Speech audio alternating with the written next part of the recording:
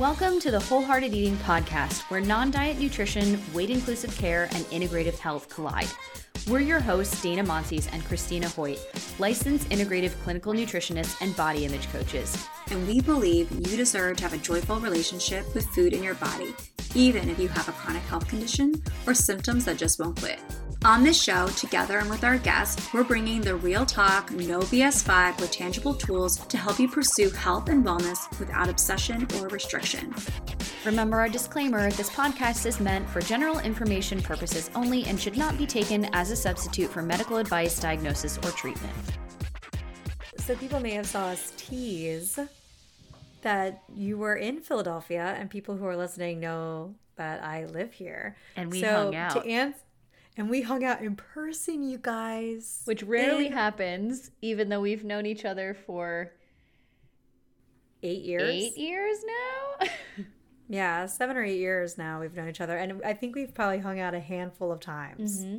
And it had been like 2 years since we saw each other in person. Well, to be fair, there was a pandemic, so. Because of the pandemic, that's a big piece of it. We were so pumped. So Dana was up here for Expo. Mm-hmm. Share us with that. And so we got to go on Friday morning to go get Fritter Fridays at Okie Dokie Donuts, which can confirm Christina has not just been like tooting their horn. It's actually very good.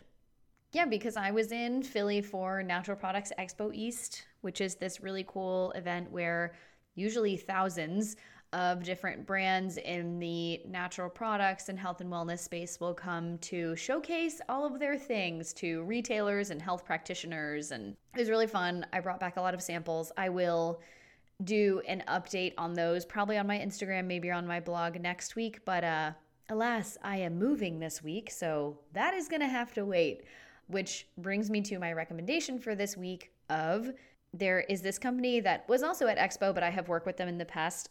They're a Canadian company called Evive Smoothies, and they, in English, it looks like Evive.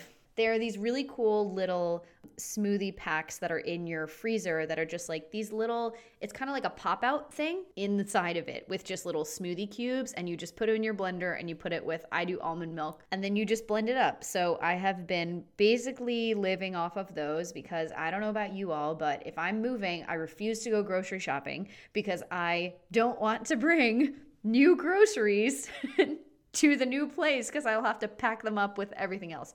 And I did get a question about this on Instagram over the weekend, is can the general public go to Expo? You can, but it's pretty expensive. I think it's about $300 or $400 for 3 days to go.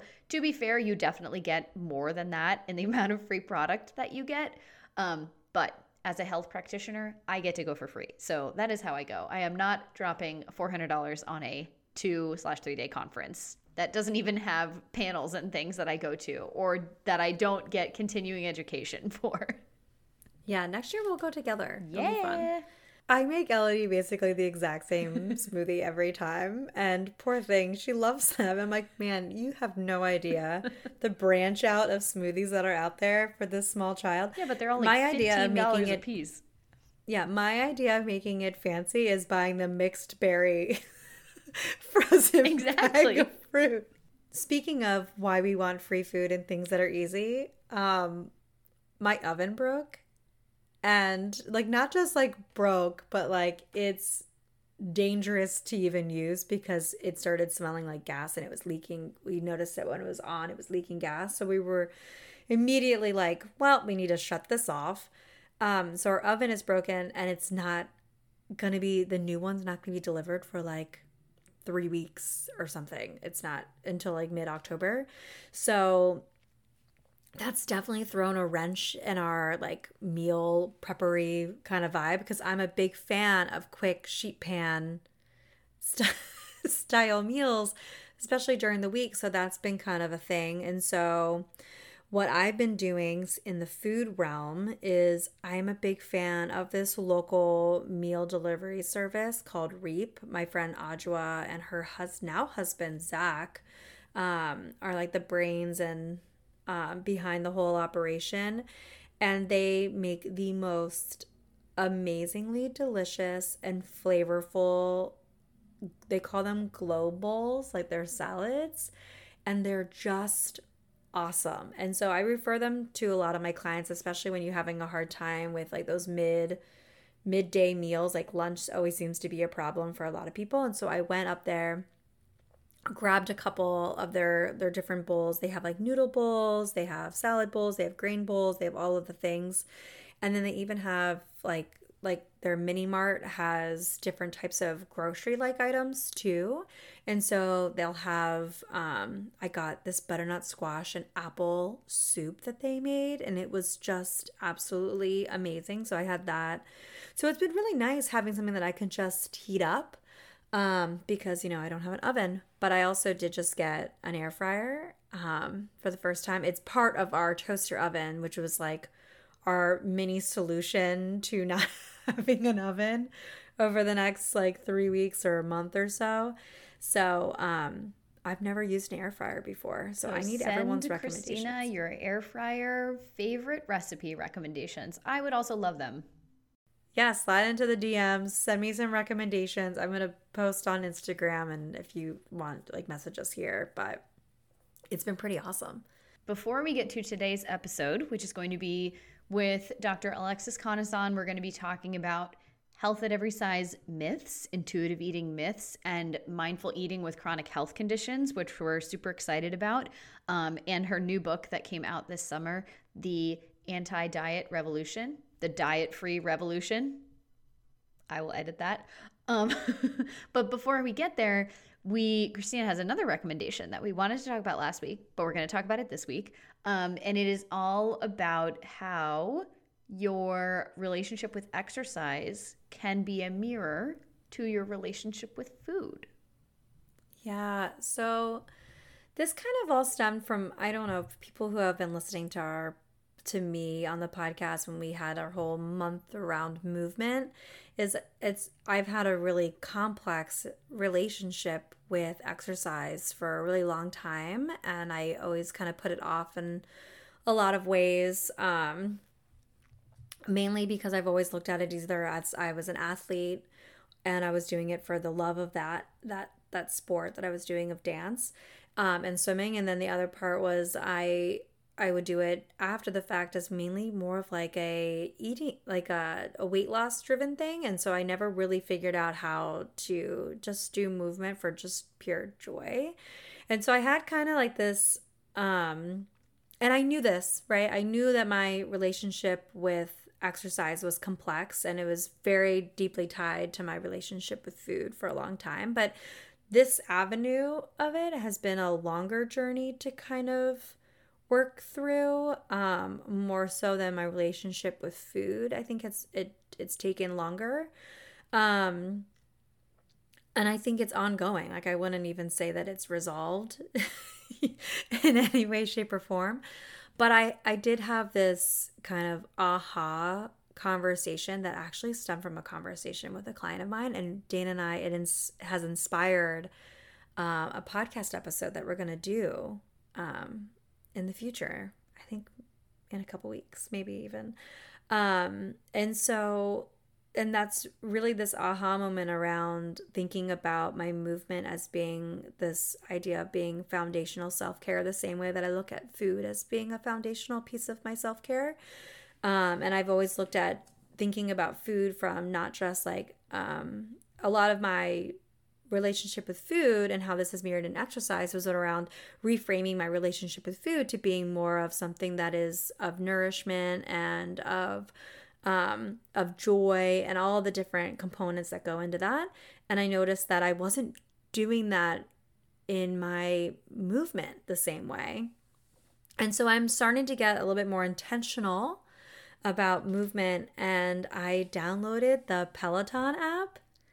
And for everyone listening, some people on here are like, she just got this now for the first time. And then other people on here listening might be like, she downloaded the Peloton app. Like, that's a safe space for someone. And I think both are totally valid kind of responses. And I definitely fall into the category of part B people where it's like, is this really a safe place for me to be? And after a lot of work around my relationship with movement, I think it is. So far, it's been really great. I've been really loving it. One thing that I really do like about it is that I can pick and choose what I'm in the mood to do, and there's no set quote unquote program that you have to stick to.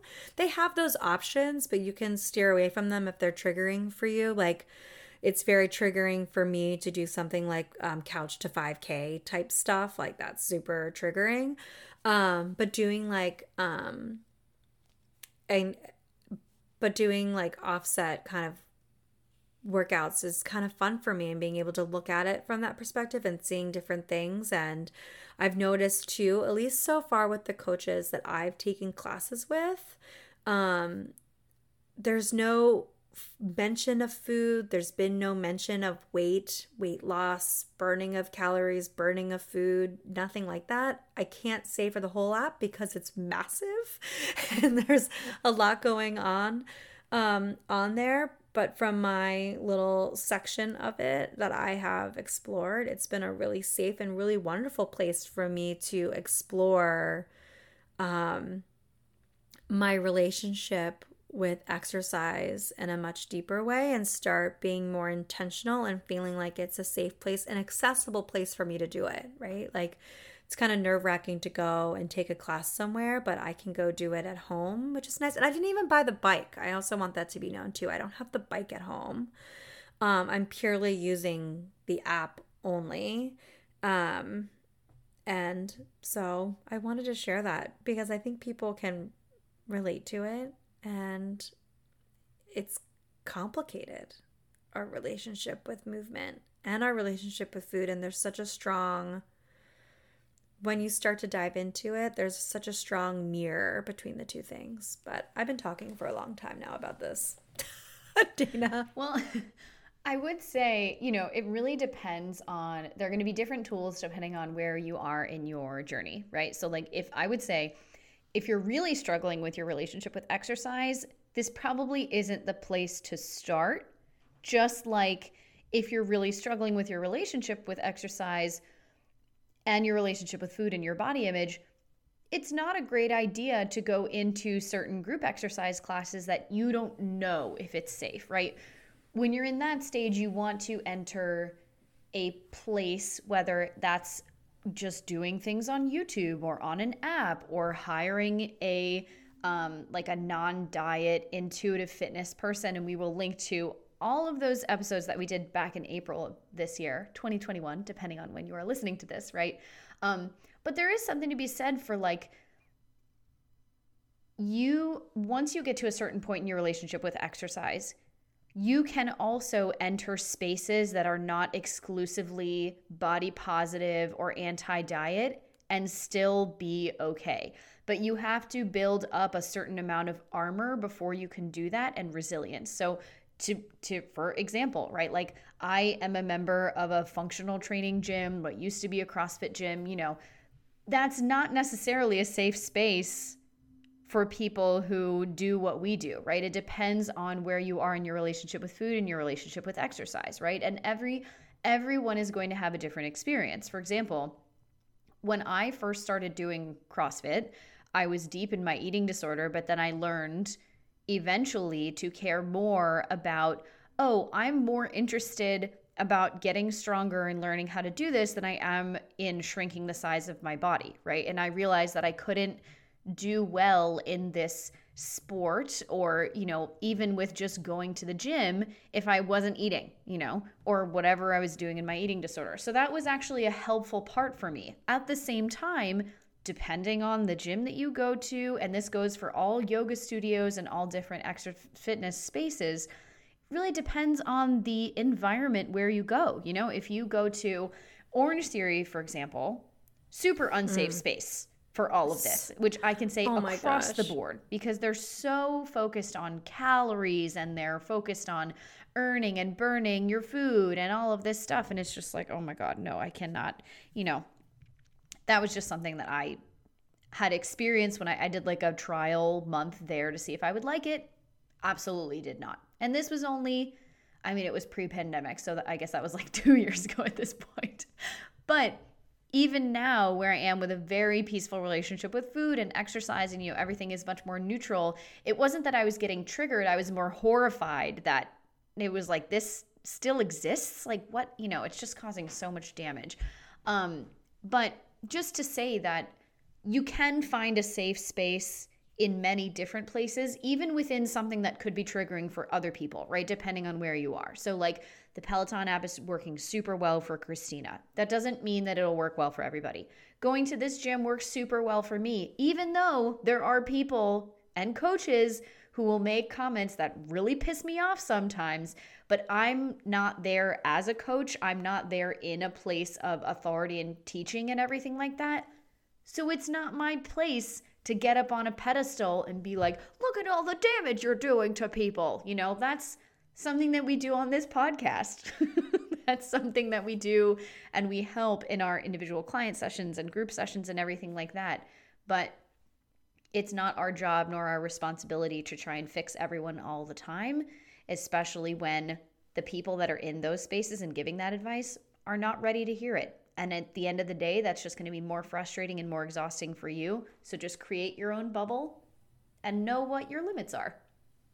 I know there was this one moment, and I did one of the runs on the Peloton app, and there was this one part where she said something that Christina 3 years ago definitely would have taken to heart. But Christina Currente was just like, oh, I can reframe that in my mind. And so I really do believe what, as Dana's mentioning here, that it really does have a lot to do with where you are in your journey and where you are in your relationship with movement, and also I think in your relationship with food too, and like how much they're driving each other in a lot of ways. And so I think one thing that everyone can kind of sit and think about a little bit, if you're in this place where you're thinking to yourself, I want to be more intentional about these areas of my life, or I want to be more intentional about movement, or I want to create, can I go and explore this, or do I need to move away from it, right? Like another thing too is thinking, do I need to step way back? There was a period of time when Dana stepped way back from CrossFit, and then you re-entered, over time. And I think that's an important conversation for people to be having and to be thinking about, because me a few years ago, the Peloton app would have been a real slippery slope. But right now, it's not, because of where I am and my ability to kind of hear something that could be potentially something. And again, it's not egregious like in Orange Theory that Dana's talking about with calories in, calories out. It was something really simple that I just purely reframed and thought. And I remember having to remind myself, Christina, you don't have to take it that way. You can take it a different way instead. And being able to have that kind of mental space to be able to do that is really important. So I think evaluating that for yourself is important. But yeah, I've really liked it, and it's been kind of fun for me to explore it. And I like that there's a lot of variety on there, so I can do different types of things. And as like a mom with a toddler, sometimes it's hard to like make time to go take a class or to do something like this. And so having it super accessible is really nice too. This is something that is really great to reflect on your own. And if you have a therapist, talk about with them, right? So going back to this mirror, right? If you are very perfectionistic or all or nothing, or if you have a history of dieting, right? Take a look at your relationship with food. Those patterns aren't just showing up in your relationship with food. Most likely, they're also showing up in your relationship with exercise, sometimes in your relationship with your career or work, in your personal life. Alcohol. A whole bunch of different places. Yeah. Great to work on with your therapist, specifically related to movement. I do a lot of this work with my clients because I work with a lot of athletes and also people who are exercisers or who identify as gym goers, and it ties in super closely with adrenal fatigue, which I don't know if you all know. This is something that I work on a lot and get emails every day from people on, help me with adrenal fatigue. And the first thing we do is, so how much movement are you doing and why are you doing that movement? I'm really excited about this episode with Dr. Alexis Conason. If you haven't checked out her book, or this is new to you, this whole concept is kind of new to you, or you don't know where you want to start off, or you want some guidance around like the basics around having like a non-diet life, her book is awesome for that. Very approachable, not yelling at you like some other anti-diet books in the space. Yeah, no, not ranty, like very action-oriented, executable. I really loved her book, and I think it's a really great foundational book for people to start off with. And we will, of course, link it in the show notes, and Alexis will talk about it and her approach and everything in the interview, which we will get to shortly.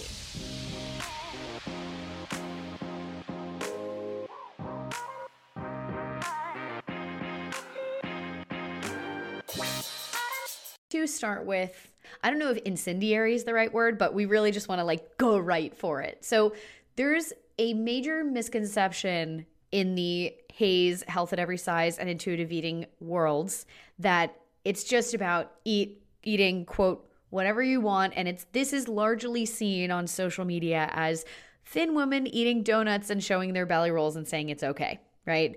Which is perfectly fine, but that's really not what it's about, right? So we know, us as practitioners, we know that it's about so much more than that. But so what do you tell your clients, and how do you help them see beyond this very superficial belief system? In its essence, like health at every size is a social justice movement. It's not about helping, individual people feel better about their body. It's certainly not about helping, individual people who have body image issues but are in socially accepted bodies feel better about their body, although that's like a very nice side effect that comes from HAES. Really, it's about centering people who've traditionally been marginalized in our culture and trying to make the world a safer place for them in terms of getting access to healthcare, access to health promoting behaviors, and just being treated with like very basic human dignity and respect. I think that the way that health at every size and body positivity has really gotten kind of taken in by social media has been problematic in the sense that it's like continued to center bodies that have already been centered and keep the bodies that have been marginalized off to the periphery. So that's kind of missing the point of what the movement's all about. In terms of mindful eating being about eat whatever you want, whenever you want, I kind of agree with that. So I know a lot of clients are really taken aback, and I hear people on social media saying like intuitive eating is not really just eat whatever you want, whenever you want. But like, I think mindful eating, which I teach, is about eating what you want when you want it, but it's about learning a new system to tune into your body to actually hear like what you want and when you want it. And I think that we have to move away from diet culture to be able to really hear that, to hear what how our body's guiding us. I really love that you made that distinction, because something that I think about a lot and that I talk to my clients about when they kind of get to that point for intuitive eating or mindful eating, around that thought process, I think about educating them on how do I marry what my body's desires are with what my body's needs are, and then how do I learn to listen to what my body is saying. And I think that's a lot of what you're talking about. And sometimes my body is saying, yeah, I'd like to eat a donut, and that's okay. And other times my body's saying, no, I'd really like to eat this like big delicious salad from someplace or whatever it is. And I really like that you make that distinction, that it actually is eating whatever you want whenever you want. But the thing that's different is learning how to shut out the clutter in the mind and all that chatter that's going on that's trying to dictate how we should and shouldn't be eating.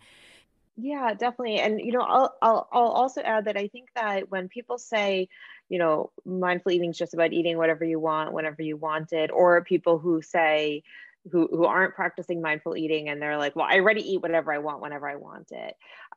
Very often they're not talking about being truly tuned into their body. So when we're stuck in diet culture, we tend to think that what we want is whatever we're not allowed to have. So when we, are like following a diet plan and then we kind of go off the rails, we say we're eating whatever we want, but really what we're eating is just like whatever's not allowed on the diet, like all those foods that we've categorized as quote unquote bad.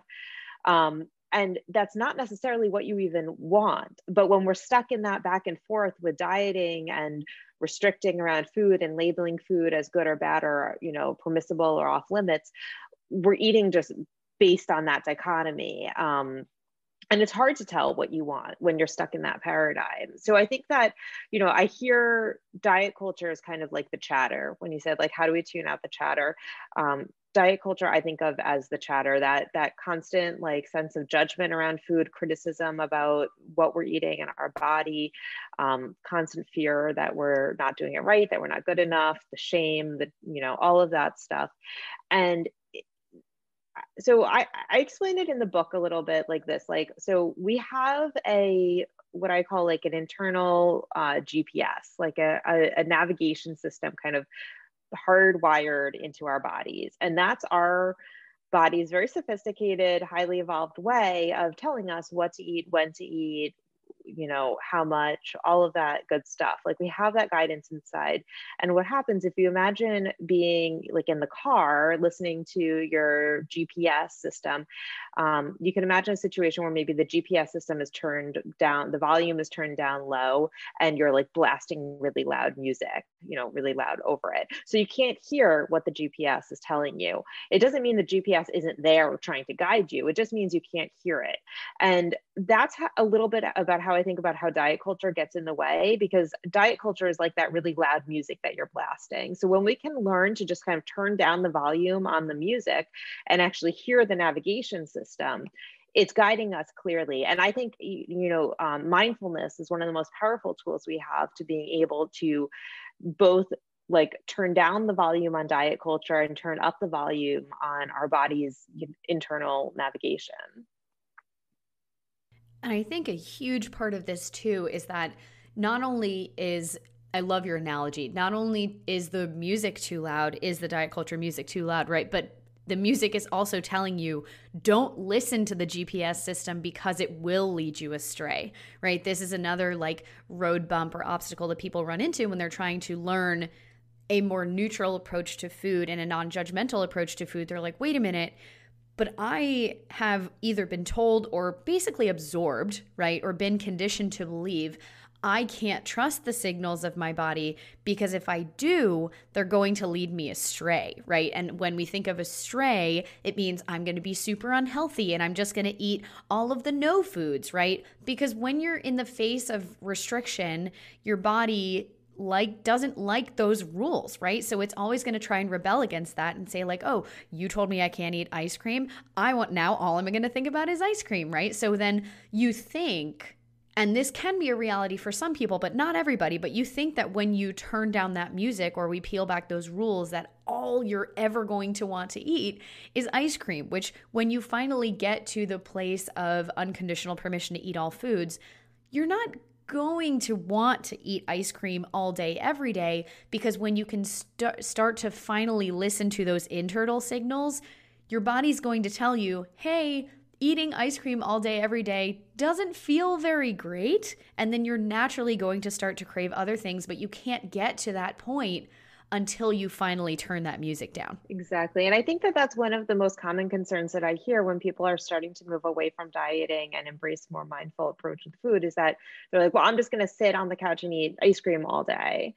And I totally understand that fear. And I think many of us have a really long history of feeling out of control with certain foods because we've been restricting them. Even in the research, we look at, how they kind of induce like addictive like behaviors in the rats that they're studying. It's by restricting their access to the food.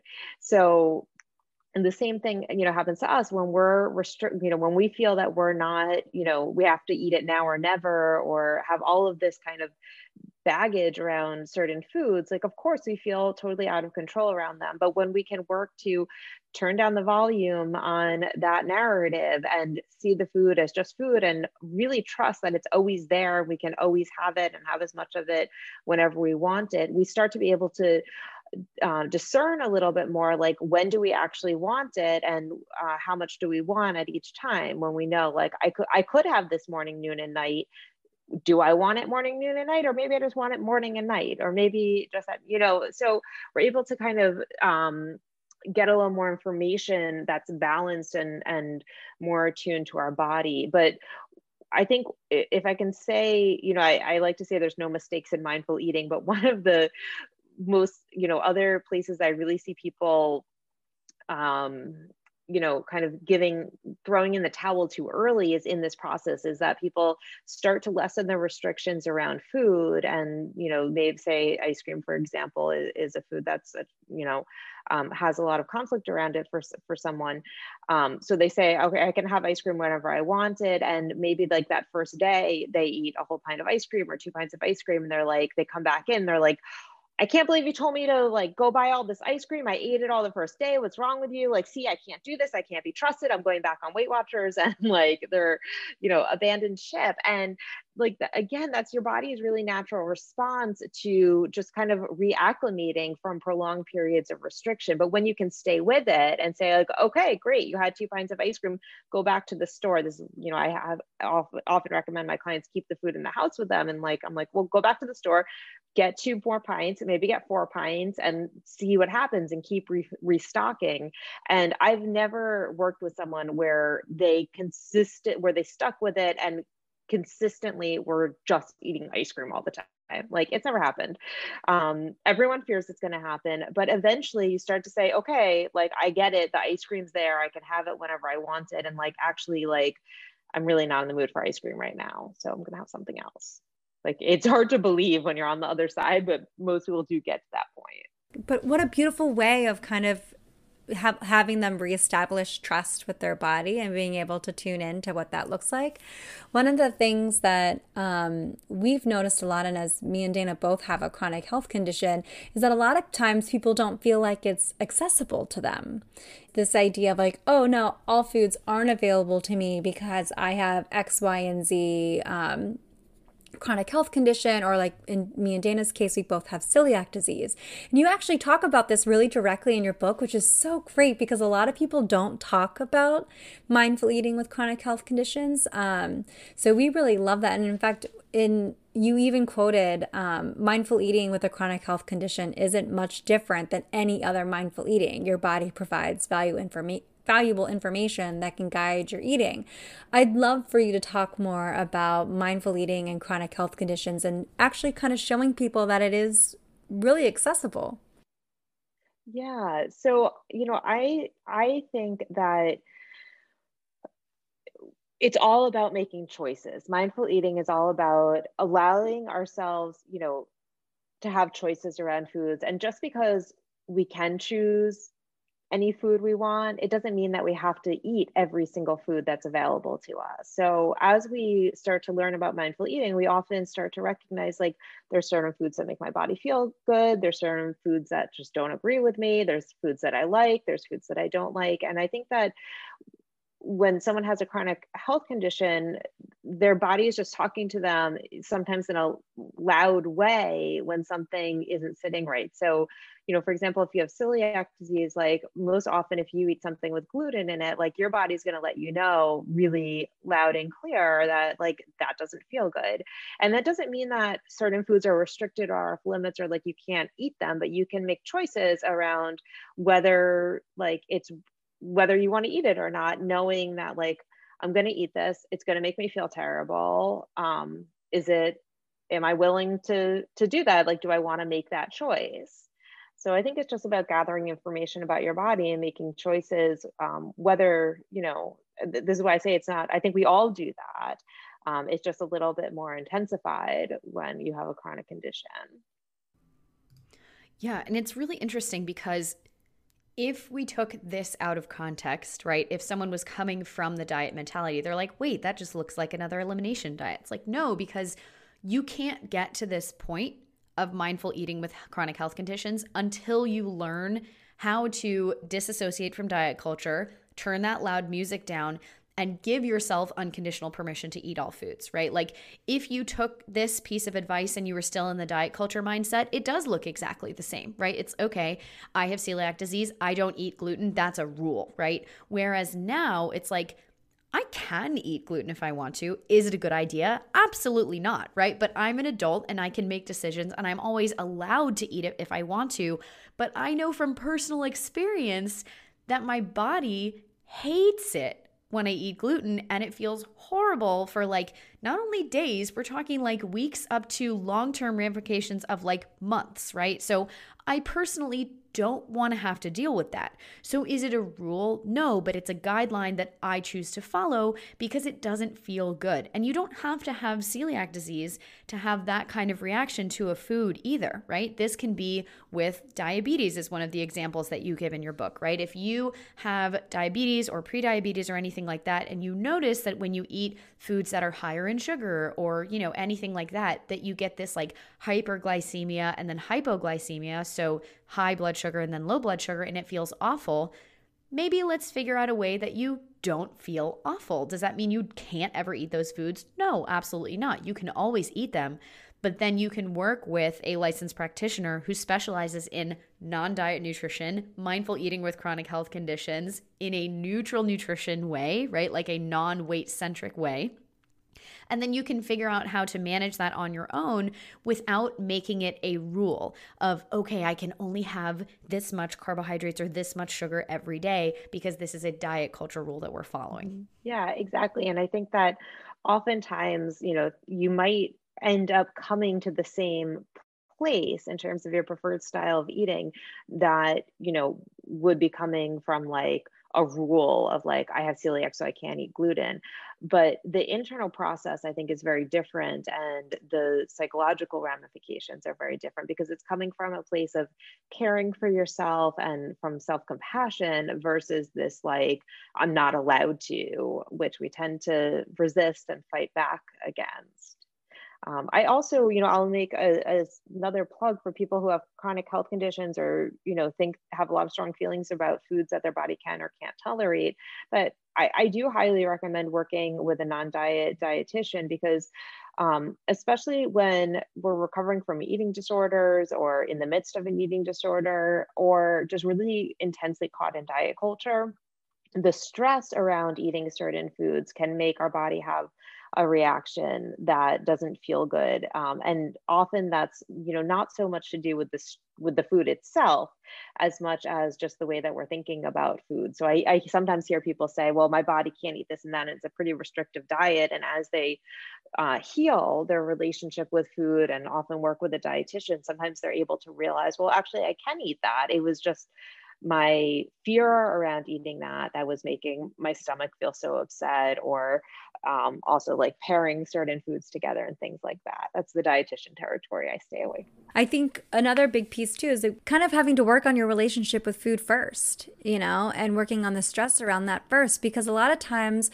we don't know what's actually causing what. You know, the more that we're able to get our body into rest and digest, we might have a lot of stuff resolved, but that doesn't mean that you don't possibly have at the same time GI issues or reactions to food. They can be both. You can have an disordered eating relationship or a full-blown eating disorder and at the same time have GI issues.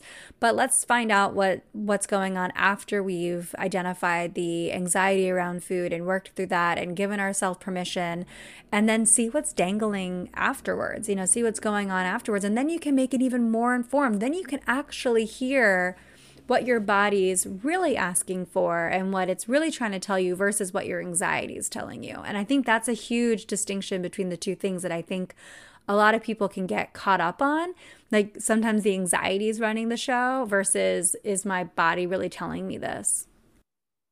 Yeah, exactly. And that's one of the things I love about mindfulness too, is that the very practice kind of helps shift us into that rest and digest part of our nervous system. I was amazed when I was researching for the book. One of the most interesting things that I learned as I kind of dived into more of the physiology around our appetite system was just like how real that connection is between stress and digestion. And literally when we're in a state of anxiety or we're in conflict around food or we're eating from that place of like diet mentality of like, should I eat this? Should I not eat this? And all of the stress and conflict that comes on, our digestive system, really like starts to shut down, and we don't process the food and digest it as well as we do typically. So it's just incredible to, as a psychologist, we always kind of know like stress impacts our body, but to understand more of the physiology of it, I thought was fascinating. While we do acknowledge that there can be like a very real gut bacteria imbalance or, something else, a GI component, hormonal component that's going on, and there's the stress anxiety piece in general, and then also around foods, we're never saying like, oh, it's all in your head, right? Like, how many patients have you had come to you that are like, well, I went to a GI doctor and they basically told me it was all in my head and they diagnosed me with IBS. And it's like, okay, great. But so that doesn't tell us what's actually going on or why it's going on. And they also basically just gaslit you, they didn't mean to, but that's what ended up happening, right? So even just giving people that neutral nutrition and neutral like physiology look at like, no. This mental emotional component that's happening is having a very real physical response with the gut brain connection, and it's causing you or contributing to you having some either gut bacteria imbalances, low stomach acid, low digestive enzymes, like all of these different things that can be going on in the GI, which can be caused even originally from the stress and anxiety that we have around foods, or from your relationship with food and eating disorder, or, being exposed to a parasite when you were traveling or something like that. It can be either or it can be all of the things together. Yeah, exactly. I mean, I think that when doctors say it's all in your head, I mean, that really can impact your gut, like what's going on in your head. It really does have an impact on our body too. So it's not, it's not necessarily dismissive. Right. Well, so speaking of what's going on in our heads, right? We also wanted to talk about emotional eating today because we love the way that you talk about this in the book. So the first thing that we wanted to talk about is you say in the book, we eat for hunger and we eat for emotion, and both are valid.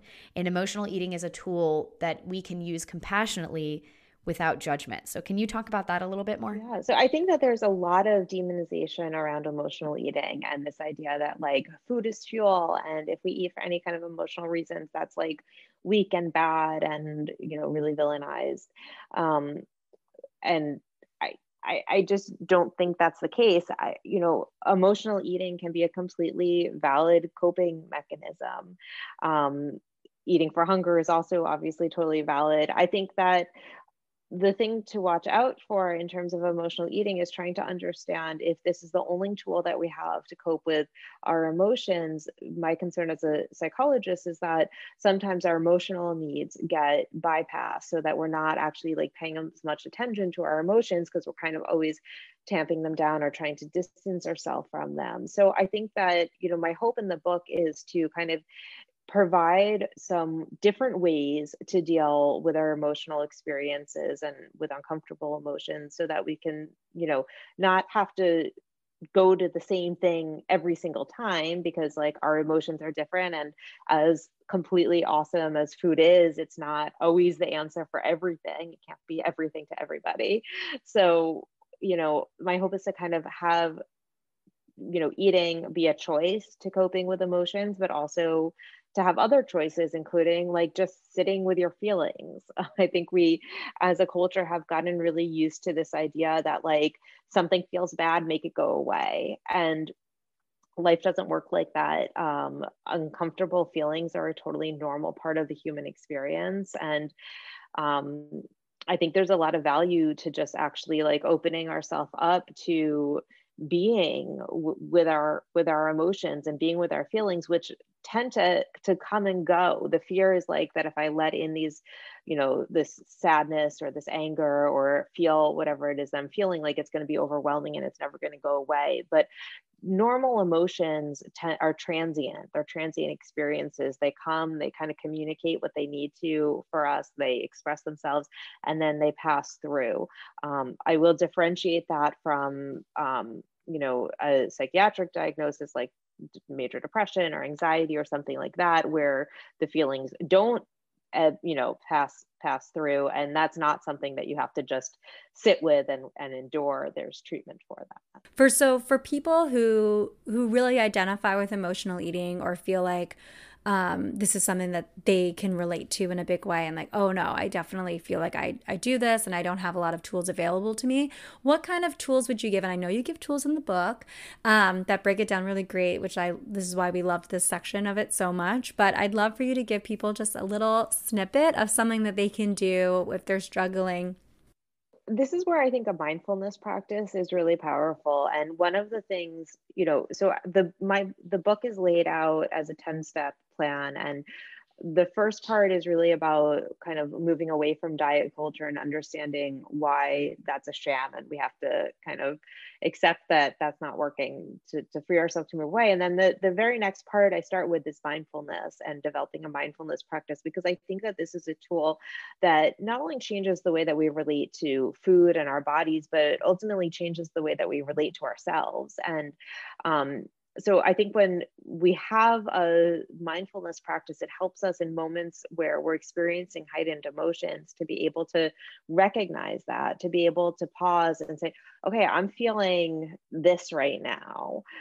Versus if we're not mindful, or for many of us, like we don't even realize we're in that emotional state until we've gotten swept down the river with it. And we're like, really far into it. So the more that we can observe what's going on, the more that we can make conscious choices around how we want to respond to it. So, and this is where I say choices come in, and eating can be one of them. But I think there's something very different about recognizing, okay, I'm feeling really sad right now. What's the best way I want to deal with this? Do I want to call a friend? Do I want to just kind of cry it out? Do I want to go pull the covers, lay in bed with the covers over my head? Do I want to eat? Do I want to listen to music? Like, to have choices of things that we can do, of how we want to respond to our emotions. And even if we choose food and, eat to comfort ourselves, again, totally valid option. Having it been a conscious choice often takes a lot of the self-reproach out of it. So, I think it's very different than somebody who is sad and doesn't even realize it, and goes and is eating and doesn't even realize, why they're eating, and then gets stuck in that shame cycle of like, oh, why did I eat that? I wasn't even hungry. What's wrong with me? We start beating ourselves up. And, so I think that it's really just about making compassionate choices attuned to what we most need in each moment. And, I also want to say, when it comes to emotional eating, I have a ton of respect for the ways that food has served us in the past. And I think that it's incredible how people have used food to cope with trauma, with just really awful things that have happened to them, with just everyday life as a child where they weren't able to have other resources. So, again, I think there's a lot of shame that tends to get attached to emotional eating. And I think we can really shift that perspective and just look at how incredible it is that people are resilient and able to find something that's gotten them through those difficult times. A really easy example for people to relate to with this is over the past year and a half, when we've been in this global pandemic. We saw so many people coming to all of the different kinds of helping professions, and when people are stressed, they either use food as a coping mechanism to eat, or they're like, I just can't eat it all. Hello, gut-brain connection at work. But so then there's all this guilt around it and everything. And it's like, whoa, let's reframe this, right? During this time, people are using whatever coping mechanism is available to them. Anything that you used or engaged in, right, was and is a type of coping mechanism. Some people used restriction, right? Some people used eating for comfort. Some people used exercise. Some people used alcohol, right? Some people use ordering takeout, online shopping. All of these things are all coping mechanisms. And I find that when we explain it in, again, a more neutral way, it's like, oh, my body was just trying to protect me, right? And then we think about, it's interesting, there's a hierarchy of social acceptability with all these coping mechanisms based on what it does with our weight. End all be all, everybody's afraid of gaining weight because of all the ramifications that we see in our society from people, how they are treated when they gain weight. And so when we think of emotional eating, the biggest reason that it's demonized is because it's assumed that it's going to be bad for your health and that you're going to gain weight. But it's like, well, wait a minute. What if this is just a protective mechanism? Again, right? And so giving yourself that permission that it is okay to use this as a tool. All of these things we just mentioned are tools. You know, when we think about like self-care or self-preservation, it really is all for the same end of your body's just trying to protect you. So while we can acknowledge that this is one of the tools, I love how you say in the book is like, we don't want this to be the only tool because it's not actually helping you solve or figure out how to process those emotions. So unless it is something like anxiety or depression, right? Doing something else in addition to eating or instead of eating can help you process through. And then of course, there's other things like therapy and medication and, you know, anything that people need. We just need more permission slips in the world that's like, you're just trying to take care of yourself. And however you do it is okay, as long as you're not hurting anybody else. Yeah, exactly. Exactly. And I think it's like amazing to look at the things that are, you know, kind of acceptable coping things. Like, you know, I think it was so normalized that people were like drinking a lot more than usual in the pandemic. And somehow that's seen as like more acceptable than eating more than usual to cope with the pandemic. I think that, you know, and obviously I think that fat phobia underlies a lot of the fears there. But yes, ultimately, I don't think there's any one right choice about how to best take care of ourselves. My hope as a psychologist is to just kind of give people tools to be able to choose for themselves what feels best and what's going to be the best way to care for themselves in that moment. I have to say, we are, you know, thin, able-bodied women and white women, right, saying this. And so I was thinking too around, I think a lot of people who potentially could be listening could be saying, well, that's okay for you to say because you guys look a certain way and you don't have to deal with the social justice issues and discrimination that I have to deal with and things like that. So one of the things that I've been thinking about is around how there can be limitations for people following women that look like us and for HAES advocacy and knowledge, especially when it comes to emotional eating and things like that. So too, because like you said, like the fat phobia is intertwined in it, and that's leading the way, right? Saying, oh, this has to be resolved because if I don't lose weight, then I'm not going to be X, Y, and Z, or I'm not going to be able to fit in the plane, and I'm not going to be able to fit on the plane seat or be able to jump on the trampoline with my child. And there's all these different layers that go into it. So that are natural and very real reasons to feel like, oh, this is something that's imminent for me that needs to be resolved and that weight loss has to be a part of it. So how do you suggest people gain more of a deeper understanding of that health at every size really is health at every size and that emotional eating and mindful eating is accessible to you and how it applies to them? So first of all, I think that if, you know, most of your learning is coming from people who look like us, that's something that I would try to shift, you know, and this is what we started off talking about is that continually people who are in marginalized bodies have continued to be marginalized in the very same movement that they created. And so I think that, you know, go follow fat activists, follow people with lived experience, follow Black and brown and, you know, BIPOC people and people who are who look different and who have different kinds of lived experiences, because that's really where we're going to learn the most from.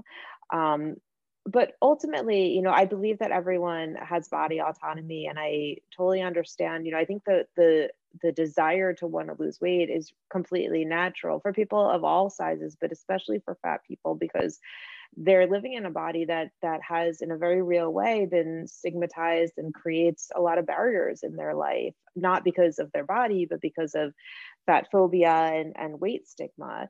So, you know, everybody gets to make choices about what they want to do with their own body. Unfortunately, I, you know, don't think that there's really a good way for people to lose weight and keep it off long term. That's one of the things that I thought was important to spell out at the beginning of my book, because I think that as long as we're kind of think that, you know, okay, these people are telling me not to lose weight, but I need to lose weight, and there's a feeling that there's a way to do that, right? We stay stuck in diet culture, but I think the science is really clear that body weight is pretty stable, and especially to lose significant amounts of weight to, you know, like escape a stigmatized body, it tends to not be sustainable for the vast majority of people, like over 90% of people. So, again, I think all we can do is inform and give people the tools and resources to be able to make their own choices around what they want to do with their body. 100%. So in that line of thinking, as a practitioner, we would love for you to talk about this. So in a Instagram post that you had done not too long ago, you posted that if weight inclusive care is against evidence-based guidelines in medicine, maybe it's time we reevaluate the guidelines, right? So we are 100% with you here. And we would love if you could share a little bit more about what inspired this post and this thought process, because it comes off as a real call to action. Yeah, well, I mean, one of the things that inspired the post was just seeing the pushback that, people get, especially my husband is a physician, an endocrinologist who's recently become more vocal in the HAES space, and like the pushback that he gets from other physicians on social media saying it's dangerous to tell people that it's okay to be fat. I mean, I've gotten the same messages too, but I think it comes different in the medical profession. And like, if you're telling people that they don't have to lose weight, you're not following evidence-based guidelines. You're not doing evidence-based care, right? Which I think is implying that if you're not telling people to lose weight, you're a bad doctor, right? You're harming people. You're doing something dangerous.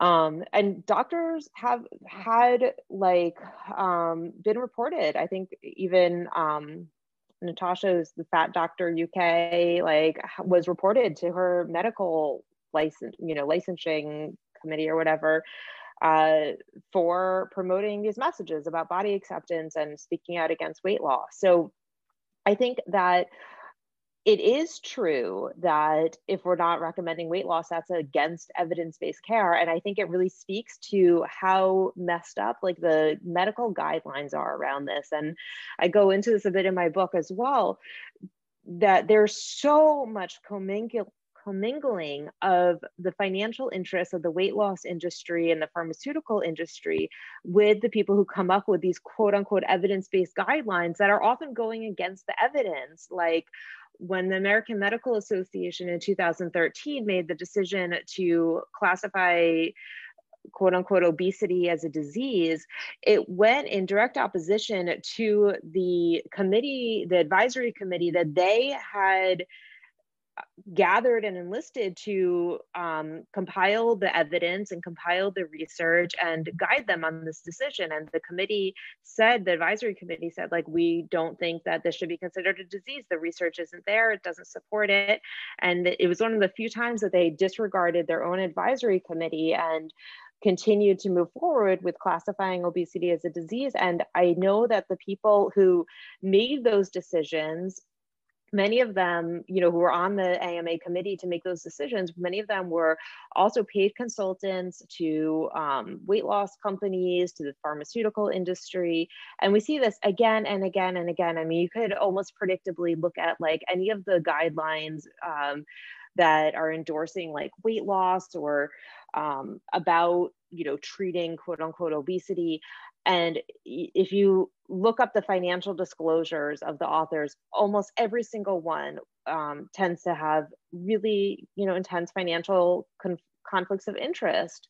They're basically on the payroll of pharmaceutical companies and weight loss companies. So I think that it's really high time that we examine this and, look at getting this kind of money and conflicts of interest out of the medical recommendations, because it's really, at least really confusing for people. I mean, I think when something like the American Medical Association says obesity is a disease, people think that's a science-based evaluation, that's a recommendation that's coming with the best interests of the people that doctors treat in mind. And it's not. It's a decision that is really profiting big business, big pharma, weight loss industries, and it's not in the best interest of humans that doctors are treating.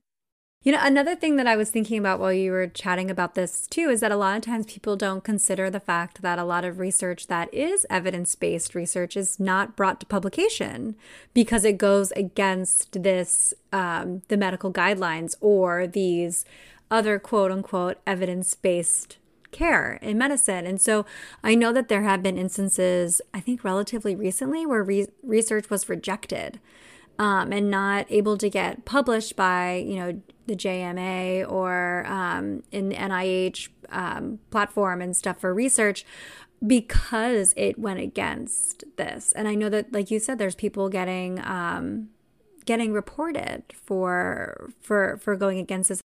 Yeah, I agree. And I have the privilege of like having been educated in like understanding research and medical science. And when I read through the research, it tells such a different story than what is being, than even what is getting picked up by the media about the very same study.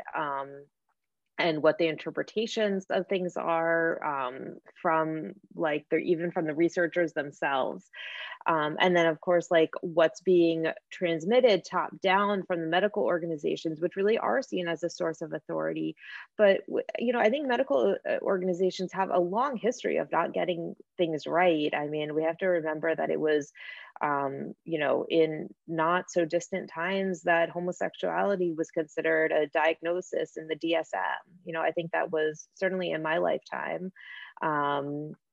So we don't always get things, you know, the authorities don't always get things right. And I think it's really important that we hold them accountable and advocate for change, because that is how we will come with a more equitable system. And I think that, you know, honestly, I think that so much work needs to be done, even you know, like in the early stages of medical training, to be providing physicians with weight, you know, information about weight inclusive care, like in medical school, in residency programs. That's where it needs to start, because they just get indoctrinated into this belief system of, you know, this, you know, fat is bad mentality, and the science just isn't there to support it, or to certainly not to support that recommending weight loss is like a sustainable idea for anybody.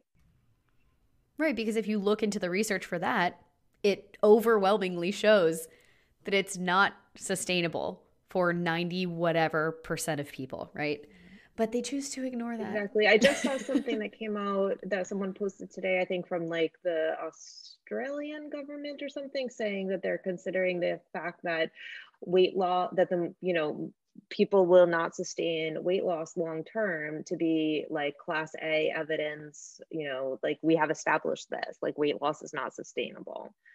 I've been really inspired with what's happening in dietetics, though, seeing like a lot of RDs coming out of school really interested in HAES and intuitive eating, and not willing to, you know, conform to the weight normative model that like even a lot of the authorities in that field are still promoting. It's a problem. So now we just need to change the curriculum so that people don't have to basically learn the reverse, right? You have like one set of knowledge for the tests so you can get your license, and then an entirely different set of knowledge that you use in clinical practice to actually help people. Yeah, but it's inspiring to see like a whole crop of people coming out questioning the status quo. I think that's a really important place to start. And I think that those other changes will happen because it's being demanded from within the field. Well, one good thing social media has done, right? If nothing else. Well, Alexis, thank you so much for coming on today. If you could please tell people, we've alluded to it a couple of times, but tell people not only where they can find you, but where they can find your book. So The Diet Free Revolution, so you should be able to find the book on bookshelves everywhere. It should be available wherever books are sold. You can find me. My website is drcottison.com. That has information about me and my group practice. I have a small fat positive group therapy practice in New York City. And you can also find me on Instagram at The Anti-Diet Plan. And if you want information, I also have a 6-week online course called the Anti-Diet Plan. And that's a mindful eating, weight inclusive mindful eating program. And you can find information about that at theantidietplan.com. Hey friends, it's Dana, and thanks for listening to the Wholehearted Eating Podcast. If you enjoyed the show, please share it with your family and friends, subscribe so you don't miss an episode, and if you can, we would absolutely love it if you left a 5-star rating and review wherever you listen to podcasts. This helps spread the word so more people can find the show and learn how to break out of diet culture, the body image spiral, and find a more peaceful relationship with food in their bodies with wholehearted eating. If you're interested in learning more about how you can work with me or Christina for one-on-one nutrition counseling or checking out our self-paced courses, head over to wholeheartedeating.com, and we'll see you again here next week.